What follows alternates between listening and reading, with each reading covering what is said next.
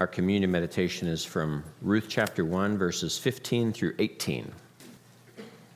And Naomi said, "Look, your sister-in-law has gone back to her people and to her gods. Return after your sister-in-law." But Ruth said, "Entreat me not to leave you or to turn back from following after you. For wherever you go, I will go, and wherever you lodge, I will lodge. Your people shall be my people, and your God, my God.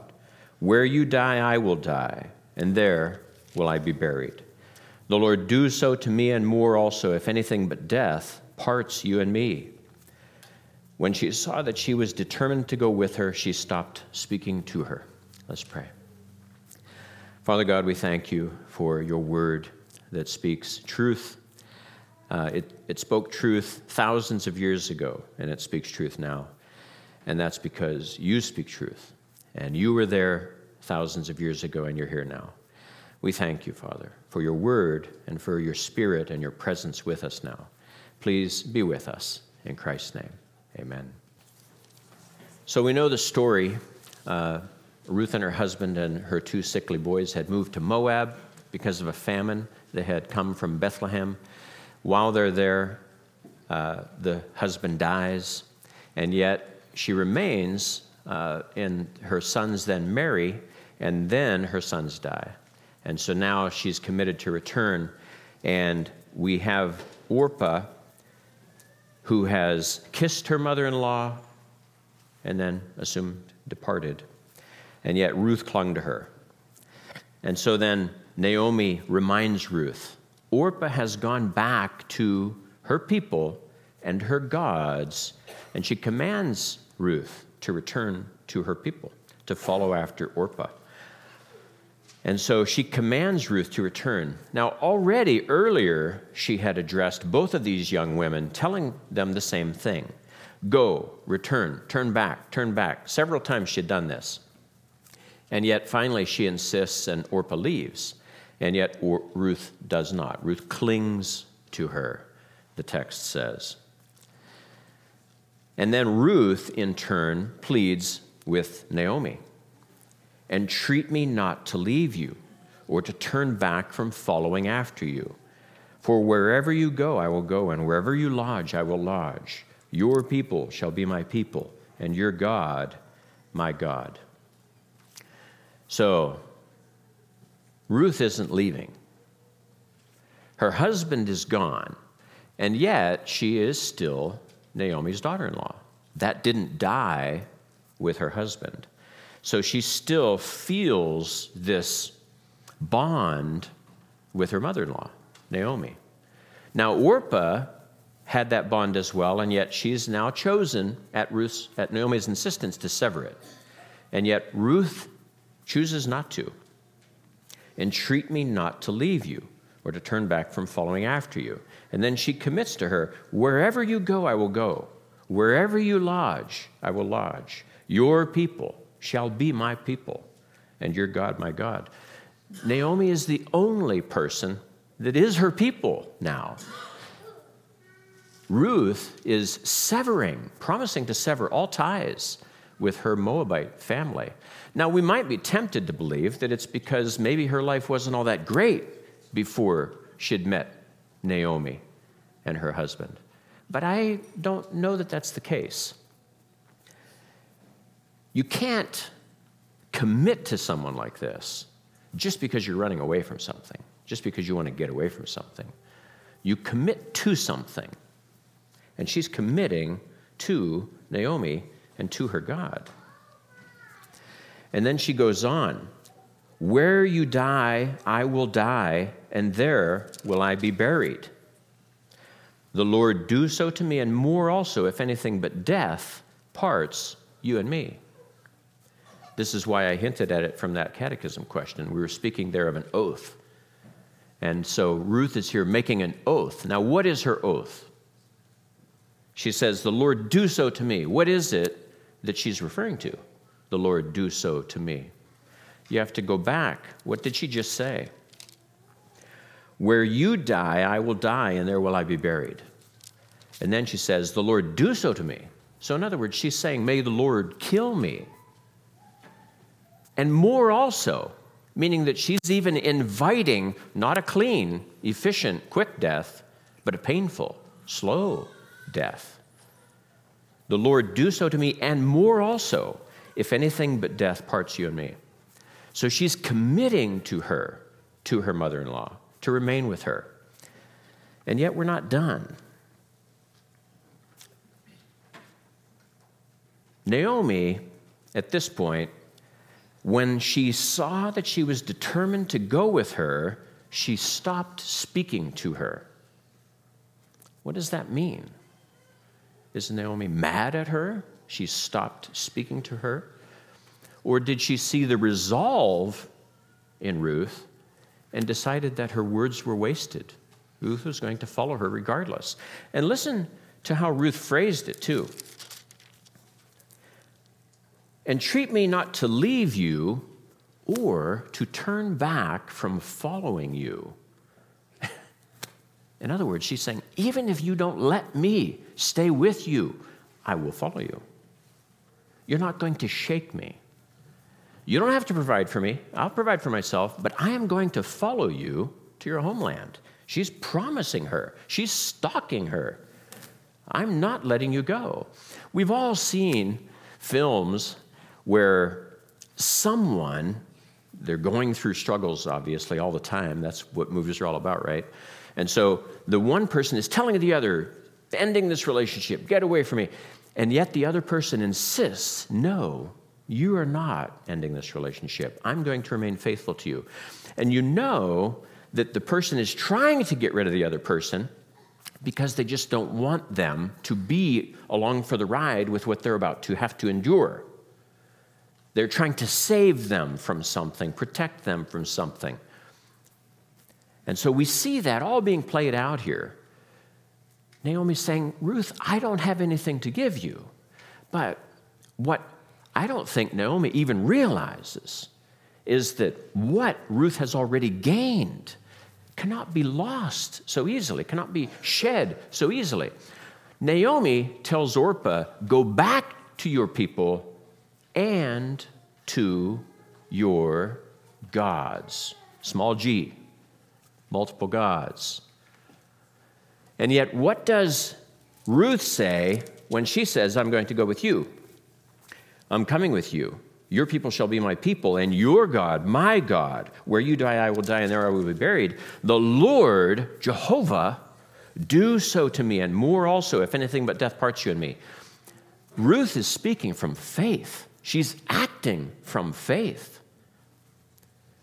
And this apparently surprises Naomi. I would not go so far as to say that Naomi lacks faith, but for her, her faith has been something that she's always taken for granted. She's always had it. She came from Israel with it. She's returning to Israel with it. What she doesn't realize is that Ruth has faith. She's a convert to Judaism. And she is not going to shed this only because her husband died. She wants to go back to this land with Naomi and serve the Lord Jehovah there in her land with her people. And she won't be rid of her that easily.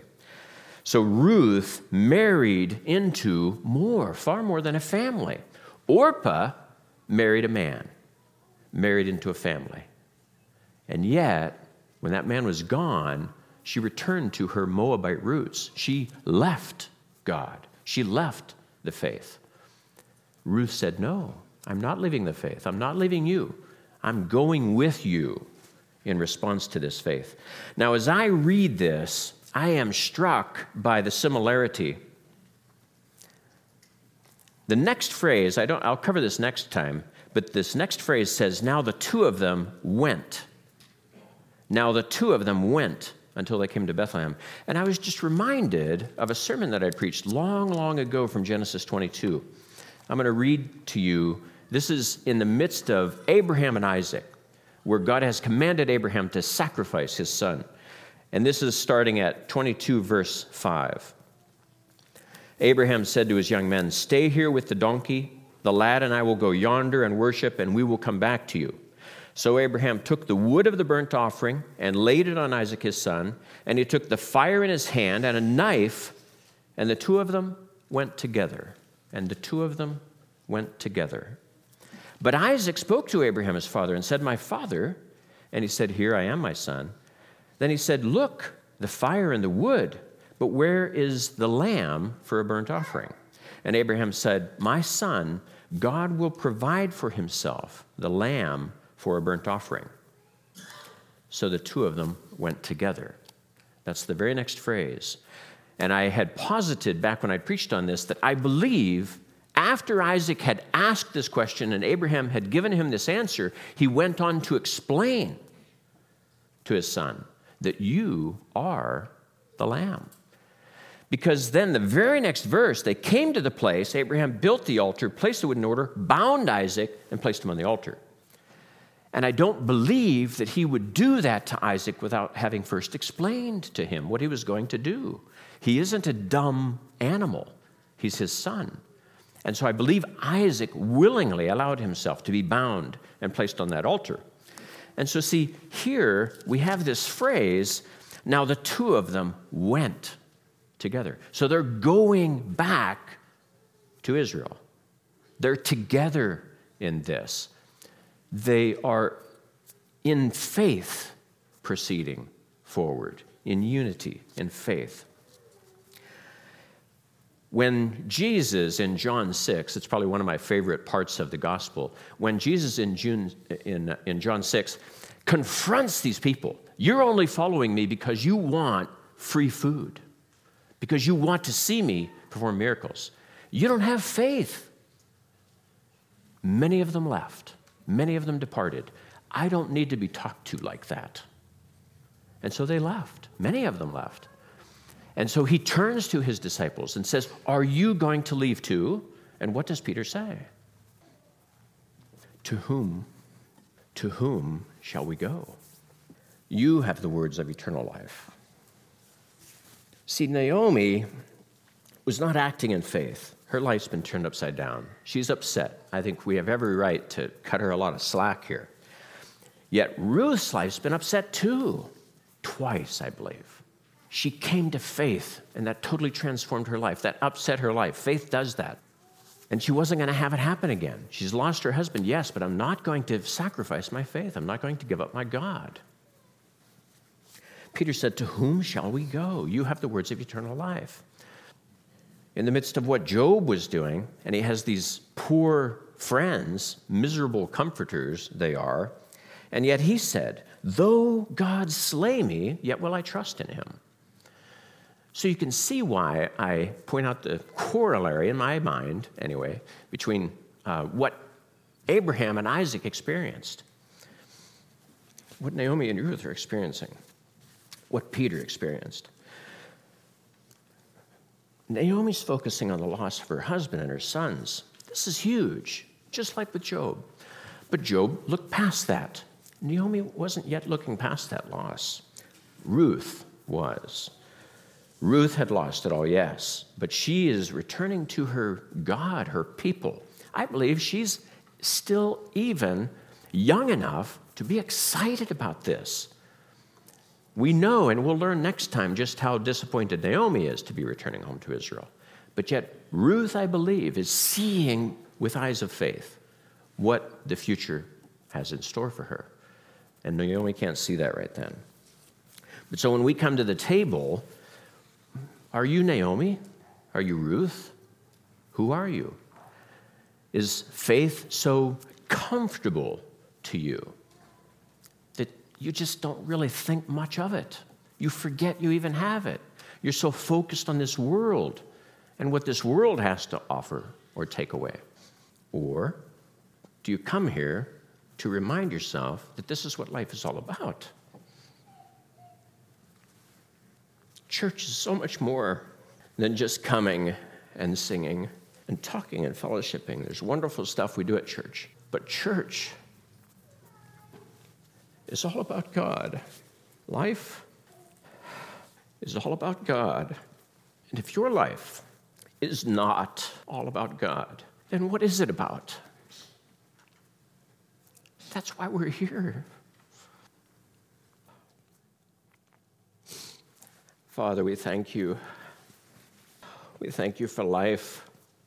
We thank you for health. We thank you for food and shelter for loved ones. And yet, more than that, we thank you for not having left us in our sin, for not having abandoned us to our own loss, to our own meaningless future and wants and desires. And so we pray, Lord, that you would come into our hearts, come into our midst, cleanse our minds of useless and frivolous thoughts, and have us to focus on who you are and what you have done for us. We give you thanks for your many kindnesses and for the blood of your Son. In Christ's name, amen.